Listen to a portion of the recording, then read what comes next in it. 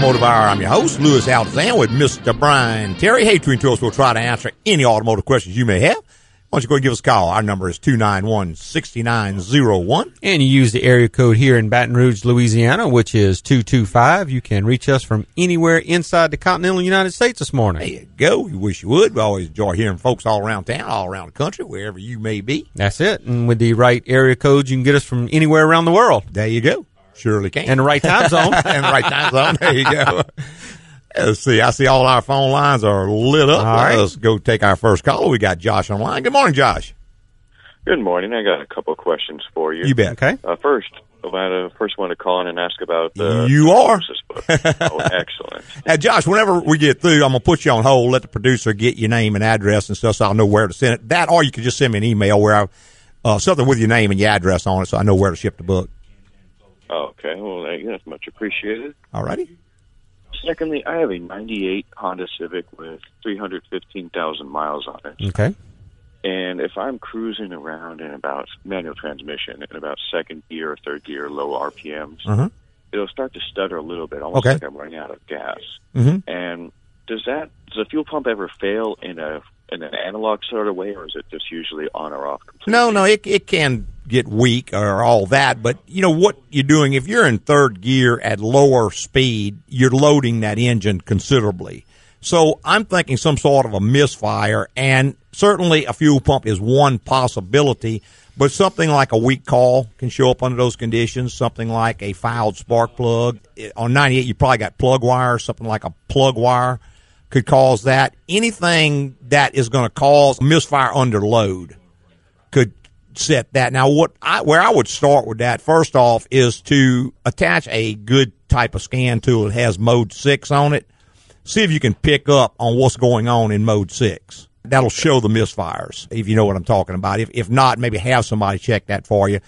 And see if you can pick up which cylinder. If it's unique to one cylinder, then you know to go there. If it's on all cylinders, then it's more likely something like a fuel pump getting weak. If it's a multiple cylinder related misfire, what I would do is attach a fuel pressure gauge while I'm driving the car. That way you could tape it to the outside of the windshield because you don't want gas inside the car with you, and just drive it, put it under those conditions, see if the fuel pressure drops off. And if it does, then you have way more evidence to suggest that would be the problem. Okay, well, I don't know what Mode 6 is, but I'll get that book, and then I'll learn. There you go. Yeah, it should go into that. Mode 6 is something the engineers put in.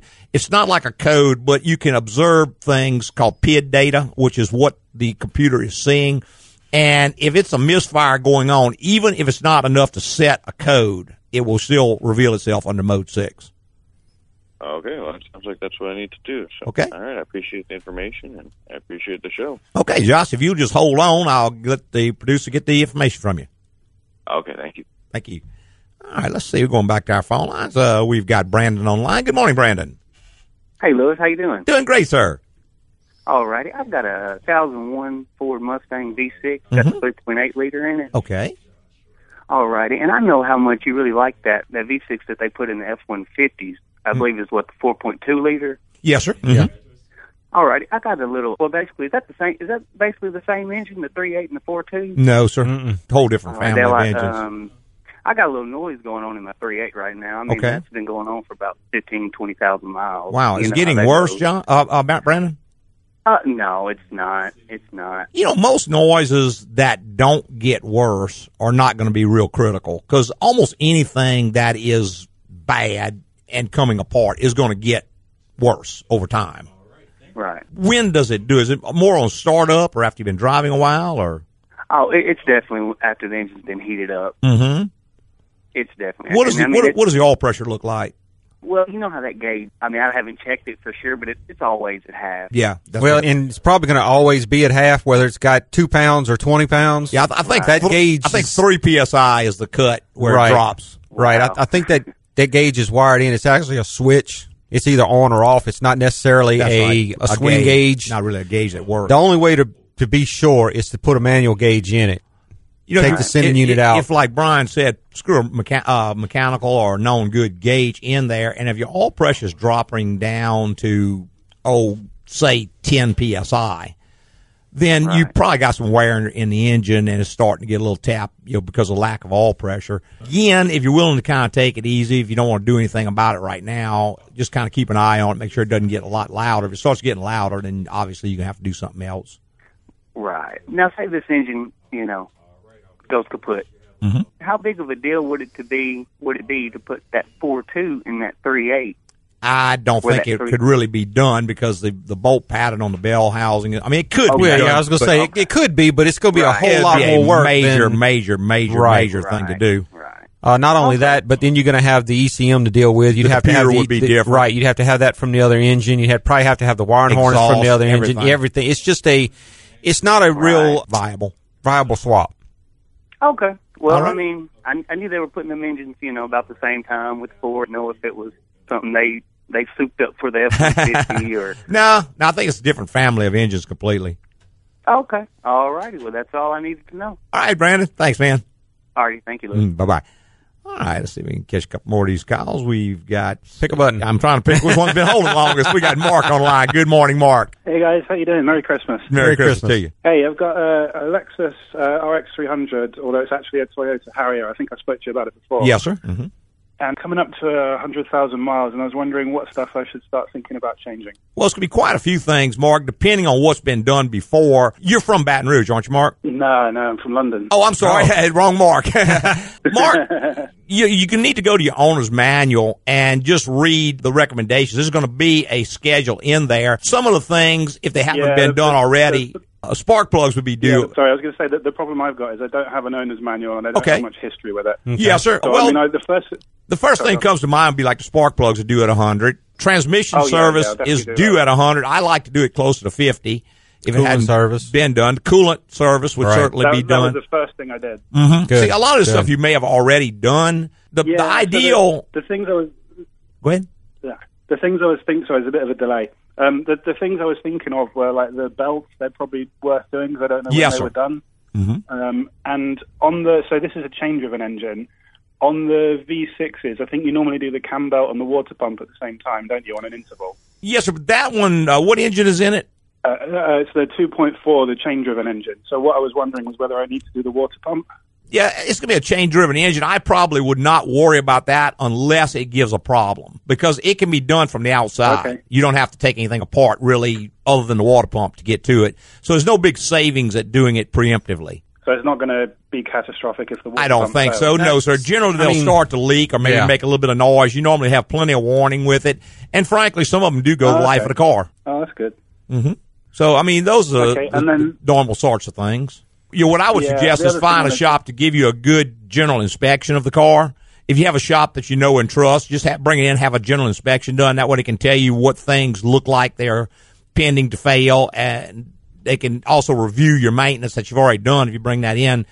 We do that a lot, and it makes it real easy just to go through because you have certain things that certain cars are going to need. The wheel cylinders or the calipers could be starting to bind, although they may not. You just have to inspect to know these things.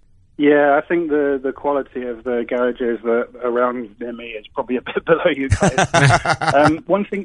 One thing I also wanted to ask you was every time I get the oil changed, I have them test the brake fluid. And last time they said it was 2% contaminated. Yeah, well, I'd go ahead and replace it. That's okay. Yeah, I'd go ahead and replace it. 3 is considered the barrier, but 2. But if it's already at 2, it's not going to be long. It's going to be at 3. So I don't believe in pushing anything to the max. Yeah. All right. Okay, I'll do that then. All right. Cool. All right. Well, thanks, guys. You have a nice Christmas. Okay, Mark. How's the weather there in London? I'm not in London at the moment. I'm actually in Vilnius in Lithuania. Okay. Well, how's the weather there? Yeah, my wife's Lithuanian, so we're there for Christmas. Well, very, very nice. It's cold. It's very cold. Yeah, it's really nice. So I recommend visiting. It's a lovely city. Well, very good. Well, Mark, thanks for calling, man. All right, guys. Take care. Have a nice Christmas. Thank you. Bye-bye. Bye. All right. We have to take a quick little break. Tom and David, if you hold on, you'll be straight up after the break. If you ever plan to motor west. Sir, how did you get in here? I used my grappling hook and climbed in through the window. Well, as long as you have an appointment. Ah, yes, Mr. B. Wayne. Why are you stressed about your job? Doc, I live in an area with a high crime rate, and part of my duty is to fight that crime. But lately, it seems like every time I turn around, someone needs my help. It's like this bright light signaling. B. Wayne, help us. Well, Mr. Wayne, there's not much I can do in regard to your crime-fighting dilemma. But if you want some peace of mind, bring your car in once a year to AGCO for a general inspection. They'll inspect your vehicle bumper to bumper and let you know where you stand. And these guys are honest? Years ago, they advised me not to fix a minor electrical problem that I could live with because it was too expensive. They sound like good people. Okay, I've got to go. I sure wish he would use the door like a normal patient. Get your own peace of mind and schedule your general inspection today at AGCO Automotive. AGCO, it's the place to go.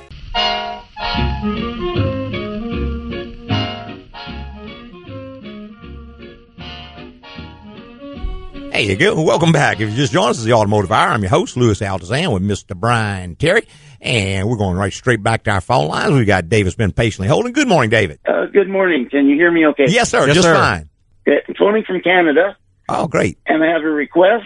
Sure. And I have a comment and a question. Okay, go ahead. Okay, request is for the OBD2 Diagnostics Made Easy book. Yeah, unfortunately, that's already been given, David. Has it? Oh, yeah, the first guy. 21st. Yeah, Josh ended up getting it. Already.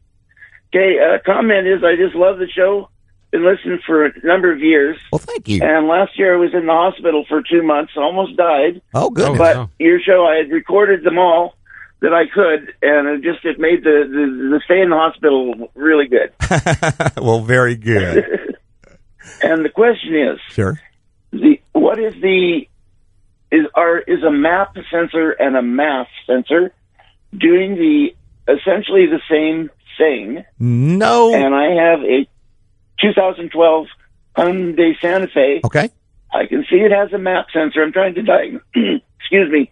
I would like to clean the MAP sensor. I don't know if it even has one. I do see it has a MAP sensor, though. Yes, sir. They don't always have both. They perform a similar function for the computer, but they're totally different. A mass airflow sensor, which is the MAF, measures the amount of air in grams per second going into the engine. A MAP sensor is manifold absolute pressure, and it's measuring the pressure in the intake manifold. Now, how that relates is as you accelerate, the pressure in the intake or the vacuum in intake tends to drop because you're opening the throttle more. So it usually uses the MAP sensor more for shifting and stuff like that because it can determine how much throttle you're applying. Mass airflow is generally used for calculating the air to fuel ratio, how much air and fuel to mix together. But like I said, they can kind of get some of the same information from both of them. They depend on how they infer their data, but they are different. Generally, a mass airflow can be cleaned, a MAP cannot. And do all newer cars, say, from 2010 onward, have both? No, some have one, some have the other, some do have both. Just depends on the design of any given vehicle. Okay. Yeah, I'm an old mechanic that had to retire too young in 1988. Okay. I worked 12 years as a mechanic. Uh-huh. And another reason I like this show is I like to see if I can guess the answer that you're going to give on somebody's problem before you give it. There you go. All right. Well, this is something because, I've been trying to keep abreast as much as I can. Mm-hmm. I always fix my own cars and can diagnose them and can fix them. It just takes me longer because I had vision problems. Well, very, very good. Nobody's going to pay me to work on their car, but, There you go. Anyway, thanks, guys. Well, David, thanks for calling. Thanks for holding so long. Alrighty. All right. Merry Christmas to you, man. Bye. All right. 291-6901 is the number if you want to be part of the Automotive Hour. And we've got Tom's been very patiently holding. Good morning, Tom. Good morning, gentlemen. Yes, sir. The problem I'm having, I've got a 2006 HHR. Mm-hmm. The engine light came on for the, I guess would be the accelerator pedal or the sensor on the intake. Okay. Now, because it's not my car, when she brought it over, it ran fine, and then it's showing a reduced power. Yeah, right. Mm-hmm. That was pretty common on that one. Yeah. Mm-hmm. Now, the if I hit the brake, it has no accelerator pedal whatsoever. But if I'm just, sitting in it in neutral or something, I get a little bit of gas. Mm-hmm. Now, is there a way of determining if that's actually in the accelerator pedal or if it's in the throttle control? Well, yes, sir. It's somewhat involved. In other words, what it does, the mode that it's in, reduced power mode, just means it's encountered a problem. But there should also be a code set, and if you can find a circuit code, there'll be like A or B accelerator pedal circuit code. If you're lucky enough to where it's set that, then you're probably going to be in the pedal. If it's got like a throttle position sensor or something code or a TPS circuit code, it's more likely in the throttle body. But you have to have something to read all that. Now, if you do not have either code, if it's intermittent, you're going to have something like a digital lab scope. But again, it's got to occur to know. I can sit and put a scope on these sensors and work them back and forth. As long as they're working, it's just going to say they're good. I got to tell you, a lot of times, Tom, we find the connectors up at the throttle body give a lot of trouble on that vehicle. A lot of times the throttle body gets replaced, and it was actually the connector. They've changed the throttle body already. They bring it to us. We change the connector and fix the problem. So what you can do is kind of get under the hood and just jiggle around lightly on those connectors, see if you can get it to pop a code out for you. That would be one way. Other than that, you're going to have a lab scope and a whole lot of patience to determine which one it is. It's kind of a relatively hard diagnosis. I do have a code reader, but I didn't. Unless it sets a code, and sometimes it will. Yeah, sometimes it'll set a specific code. It just depends. If it just says reduce power or command it, that doesn't really tell you anything. Now, I can also tell you, GM vehicles, if you have something else going on, say another code for something else, it's very possible it takes down the 5-volt reference for the vehicle, and when it does, it will set that code first because that is the most sensitive system in the car right now because it's safety related. Yeah, they don't want it running away with you. If the 5-volt reference goes down, it may just shut the throttle down because it doesn't know what to do. Right. If it loses sight of the sensors, the first thing it's going to do is shut that throttle off because it doesn't want a runaway vehicle. So these are the things that make it pretty difficult, particularly if it's an intermittent problem. Yeah, it just came on this morning. And so I don't know if she's had it before. Yeah, first off, it's also showing a small backyard vapor leak, but evap code. Evap code. It's very possible because that evap possibly because that solenoid will take down the 5-volt reference if it shorts out. Yeah, if the solenoid shorted or something, it could cause the other problem. We actually had a Silverado doing that.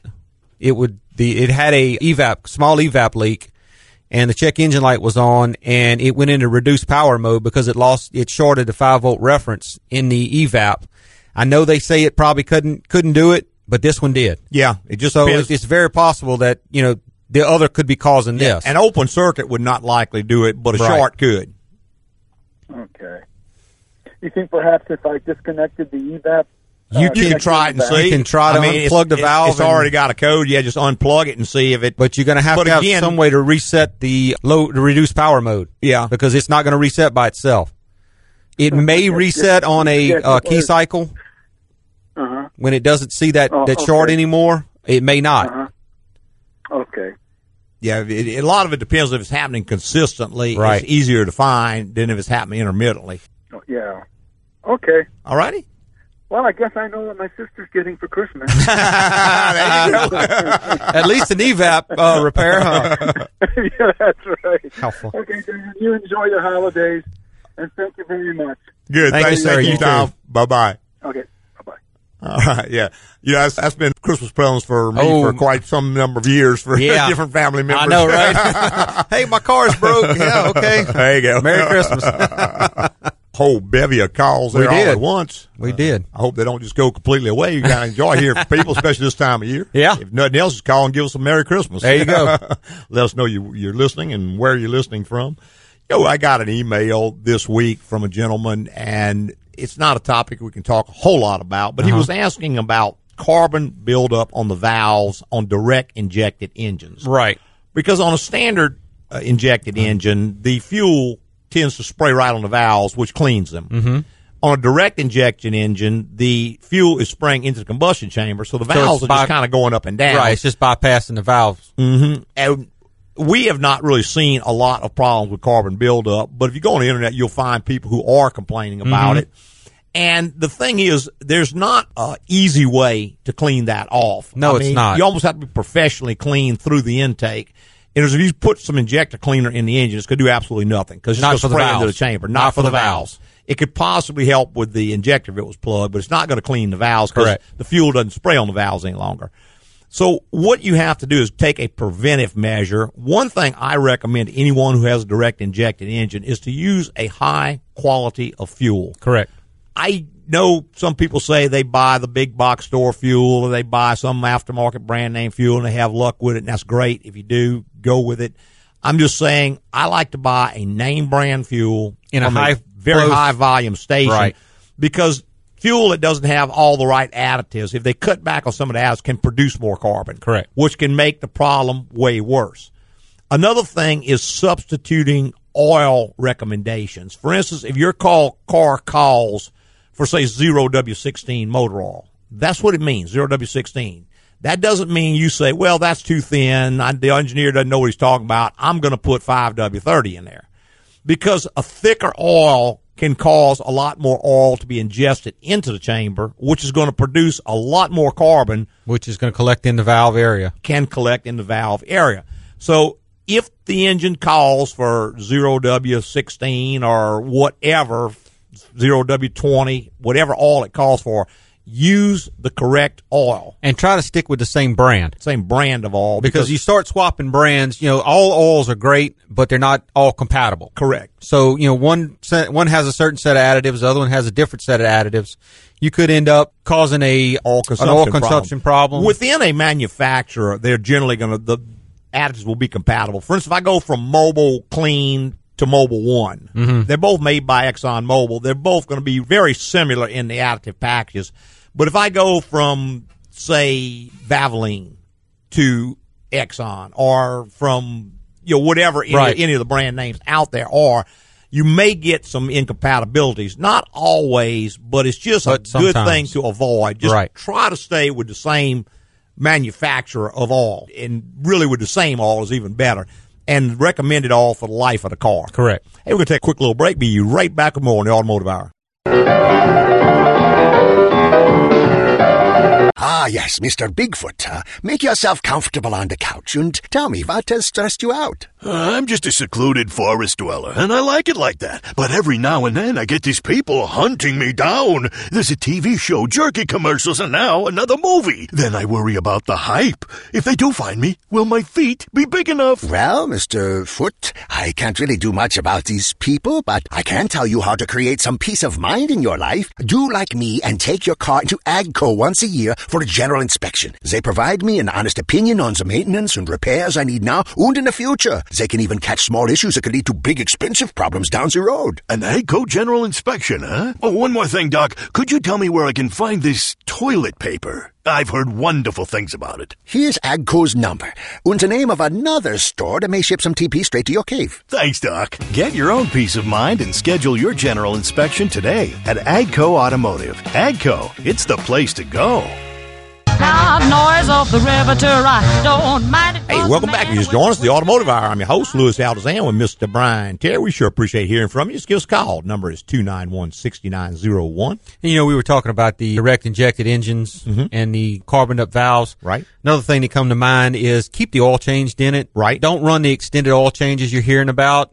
You're just asking for trouble with those, especially direct injection. Well, all oil is going to go through what they call viscosity shear over a period of time, which means the oil tends to thin out, and it gets contaminants in it. It gets a little bit of gasoline in it. It gets a little bit of this in, a little bit of that in it. That makes it much easier to go down those valve guides, suck into the engine, and start burning on the valves. Not only that, but the valve guide seals tend to get hard if you don't keep the oil fresh. That was, in my opinion, one of the biggest hoaxes perpetrated on the American public. This, you can go 10,000 miles. And what it is, engineers, they go to them and say, what is the longest we can extend an oil change? Well, how long does the engine got to last? That's their first question. Yeah, 100,000 miles. Oh, yeah, well, then go 10,000 miles. And if you have the wherewithal to drive your car 100,000 miles, throw it away. And go ditch purchase it, something go else. Get something new, and that's fine. You can do that. But I'm telling you, if you're like most people and you have to push it out a little beyond that, like me, I want to get 250 out of mine, maybe 300,000 miles. You're not going to be able to do it. It's going to cost you so much money. And again, you got to remember the people giving those recommendations are in the business of selling new cars. Exactly. So it kind of works into their plans if you have a major problem at around 100,000 miles. Yeah, you're willing to get rid of it. But you got your money's worth. Now it needs a new engine.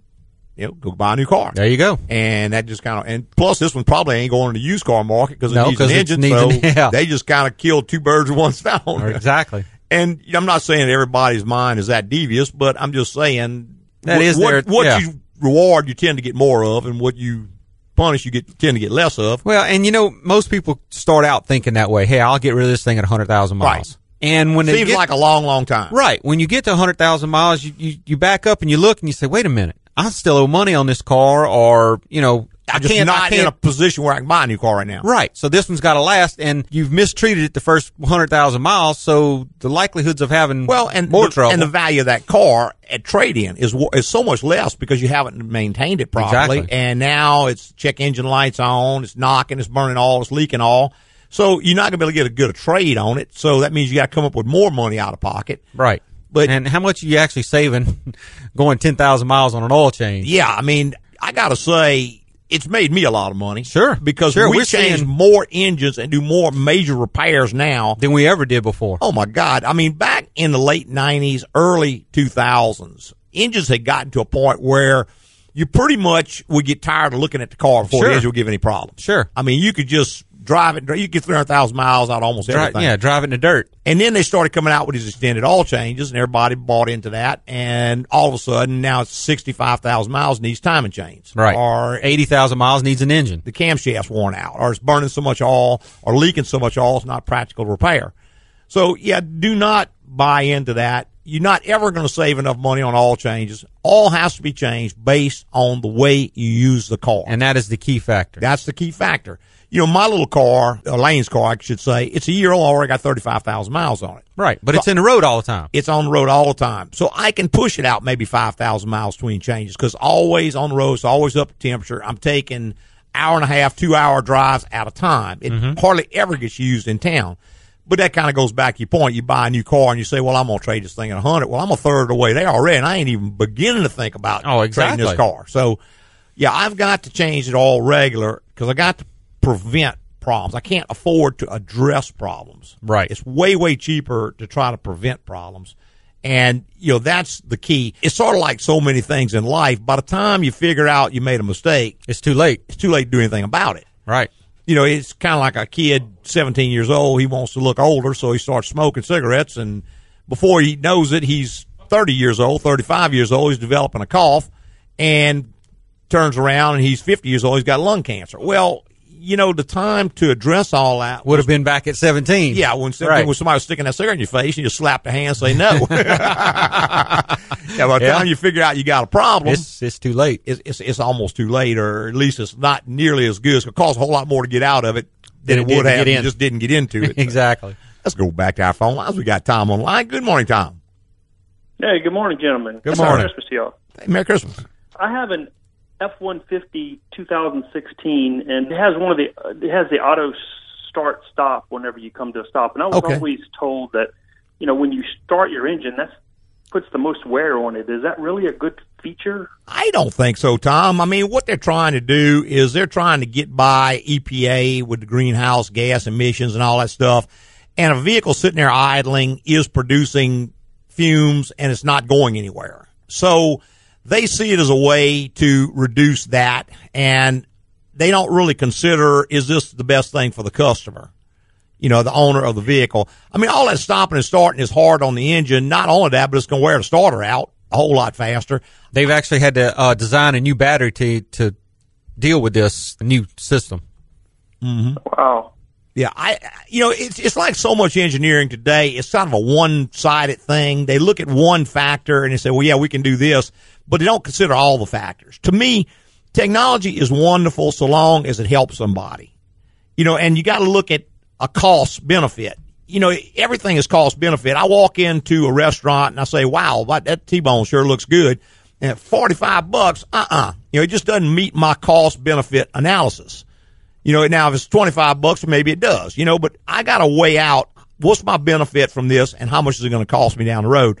So much of the technology today, it's on there. You really don't have much of a choice. You buy the car, but the benefit to you is going to be far outweighed by the cost to you down the road. Right. Okay. All right. Well, thank you for the feedback. Okay, Tom, thank you. Thank you. Bye-bye. All right, 291-6901 is the number. If you want to be part of the Automotive Hour, we'd love to have you. This is our last live show of the year. Yes, it is. Next week will be a recorded show, so if you do have a question about your vehicle, just give us a call, and we'll chat you up while we got time. Or if you happen to miss your prime opportunity, you can always get your questions answered on our website. That's right. Which is agcoauto.com. That is AGCOAUTO.com.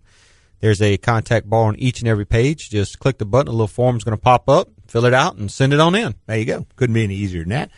We were just sitting here talking before the show about different topics and stuff. And I know we've talked about this in the past, but I want to mention it again. And it's the factor of tire age. The fact that tires not only have a life of the tread, or looking at them and they don't have any bumps or knots or cracks in them, but there's an age factor that's involved as well. There is. And every tire produced since 1990 has a DOT date on it. A code.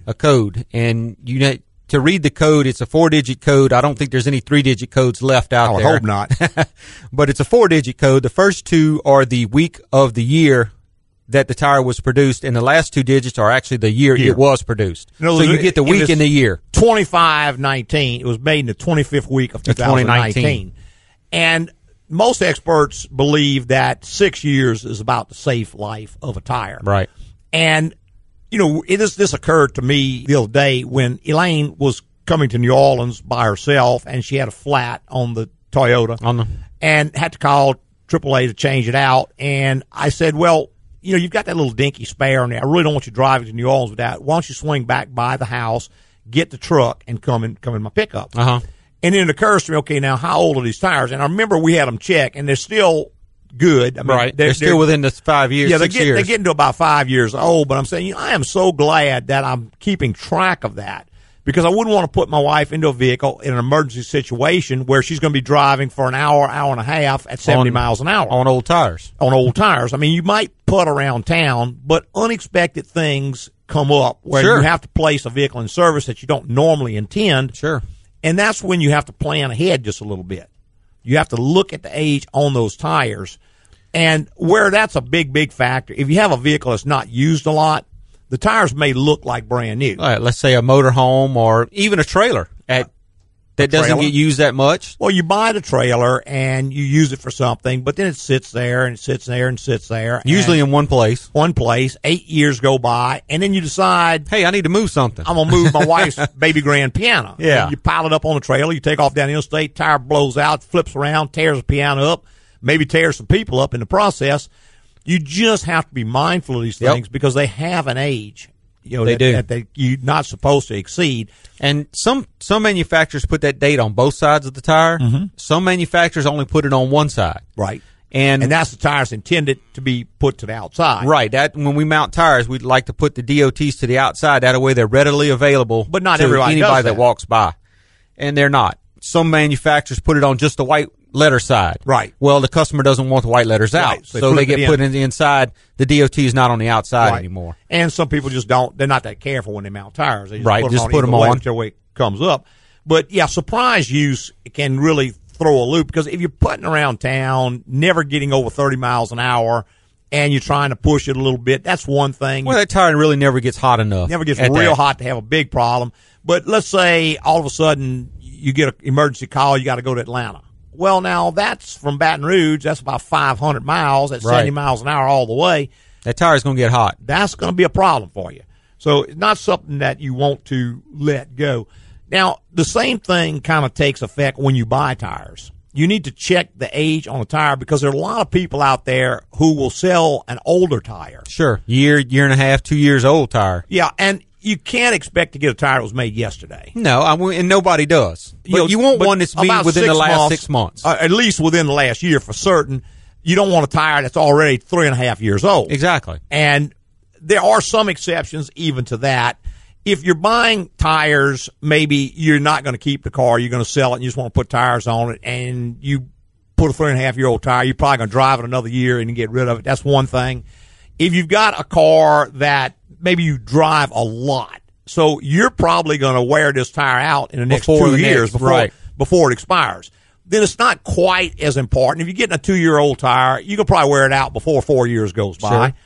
But a lot it's the one that you buy a 3-year-old tire and 4 years down the road you have a problem and realize, hey, wait, these tires are over 6 years old now. That's right. A high mileage vehicle, it wouldn't be as big of a deal. You're selling the car, it's not as big of a deal. Possibly if you're buying a car with a very odd size, like for instance, 14-inch tires are very, very, very hard to find nowadays. Even 15s are getting somewhat rare. Right. Everything's gone to bigger tires.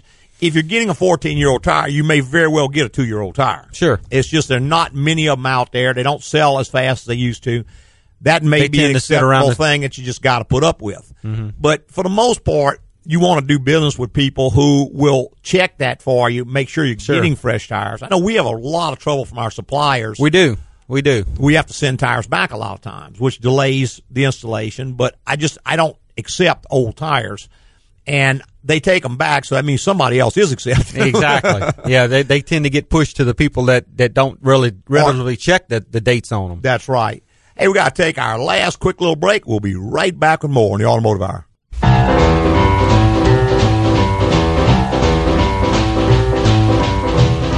Hello, you must be Glenda de Goodrich.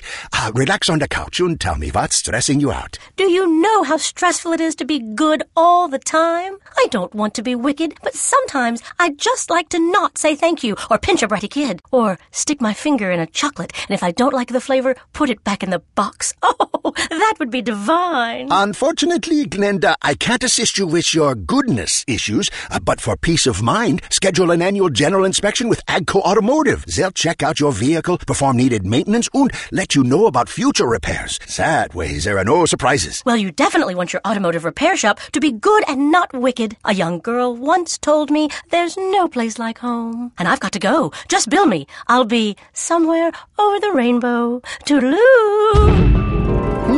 That little witch might not be so good after all. Get your own peace of mind and schedule your general inspection today at AGCO Automotive. AGCO, it's the place to go.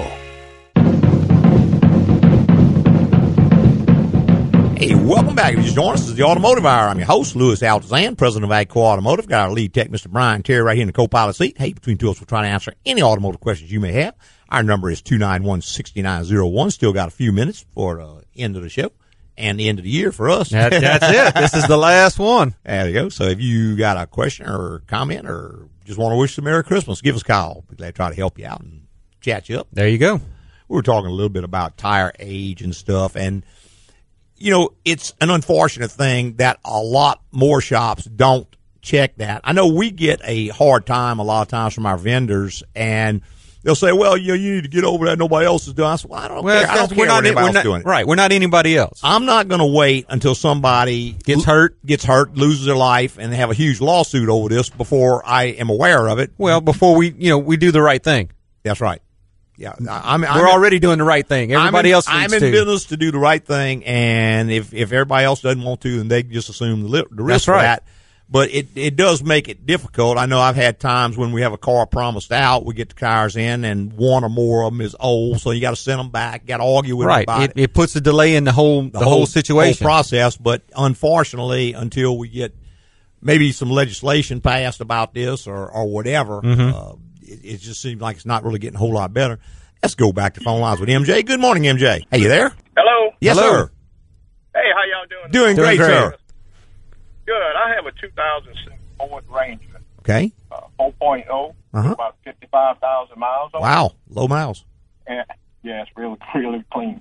Problem is, when you put the air conditioner on regular AC, it blows hot air like the heater's on. Okay. If you put it on maximum AC, it blows cold air. Okay. Somebody said it could be a blend door. Yeah, blend door actuator like probably. I mean, it's possible it could be the control panel itself. It's just a little motor under the dash that moves it from hot to cold. It has one fan and it blows through both cores, and this door ducts which one it goes through. If it's stuck on the hot door, even if the AC is running wide open, it's still going to get hot. If it's on the cold door. So it would be the actuator, you said? It could possibly be the actuator. It could also be the control panel. What concerns me a little bit, MJ, is that if it works on maximum AC, the same actuator is working, but the control panel has changed. So it could be the panel is not sending the signal to open the actuator. You'd have to have a scan tool where you can go in and read the signal to the actuator. If it's not getting a signal on regular air and it is getting it on maximum air, then you're more into the control panel. If it's getting the signal both ways but then starts working, then, it could be an actuator. So it could be either one. You could have to have some kind of a test equipment to check it. Not, unfortunately, something you can really check readily because it's not a analog 12-volt thing. It's a 5-volt pulse wave reference that goes out to that motor. It works on counts. It doesn't send 12 volts off on. It has a signal that 5 volts is the center of the travel. Negative 5 volts is one extreme and 0 is the other extreme. So, and it works on counts. It pulses it. So it's not anything you can check with like a voltmeter or anything like that. But, the only thing that bugs me is you're putting it on max AC and it's working. The control panel's changing, but the actuator's really not. So that really kind of sounds a little more like a control panel issue. Okay. Do I have to set up an appointment with y'all to bring it in or just drop it off? Or? Well, we're going to be closed this week for Christmas and New Year's, but you can be there right after New Year's. The Thursday after New Year's, we could probably take it in that morning. Okay. Well, I'll give y'all a call Thursday morning and get it to you. Well, very good. All right. Thank you. Thanks for calling, man. Hey, Merry Christmas to you, man. Bye-bye. You too. You and your family. Thank you. All righty. Good little question. Yeah, great question. Those little motors, when they started making cars, they had just a reach over there and you just move the door back and forth. Then they came out with the cable. Then it went through a vacuum motor. And this is just the next piece of technology. It's now an actual electric actuator motor that moves the doors. So each one had their own bevy of problems. Well, it did. And, unfortunately, it's one of those things we get a lot of time. Well, how can I check it? And because it's a pulse modulated motor, it's not a motor per se that spins or turns. It moves in counts. And it's not 12 volt off on. Even if it has no voltage going to it, 0, that may be midpoint. Right. Depending on how it's working. 5 volts may be all the way one way and negative 5 volts may be all the way the other way. So it's not something you can really check without something made to do it. If you've got a Ford scan tool or a GM scan tool, they usually have a function in there where you can go in, you can see, and you can read the counts to the motor. Right, because you're seeing what the ECM is seeing. Right. So you can kind of, under those conditions, do a little bit more with it. But it can even be some type of sensor that tells it something's not working, that an input to the control panel. Correct. For instance, if you're turning your control panel on, requesting AC, the first thing it's going to do is look at the ambient temperature outside. And if the ambient temperature outside is 20 below 0, it's not going to turn the compressor on, regardless of what you're doing. Now, that doesn't have so much to do with the blower motor, but it's not going to enable the compressor. Right. So, one of the inputs to it can be wrong. So, it's just one of those things. Unfortunately, it's very, very difficult for a do-it-yourselfer to do a whole lot with. In this particular case, because when you go to maximum AC, it starts working. I'm not saying it's not the actuator. It could possibly be, but why does it work under maximum and not work under regular? Right, most likely the control panels. It sounds more like a control panel kind of an issue because it works under one condition and doesn't work under the other.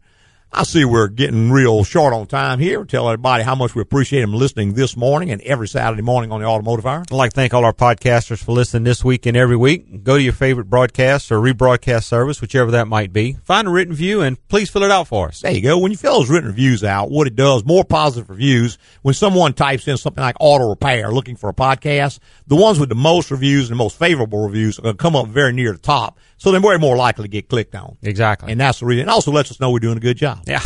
There you go. Hey, preceding was opinion based on our experience in the automotive industry. Have a great weekend.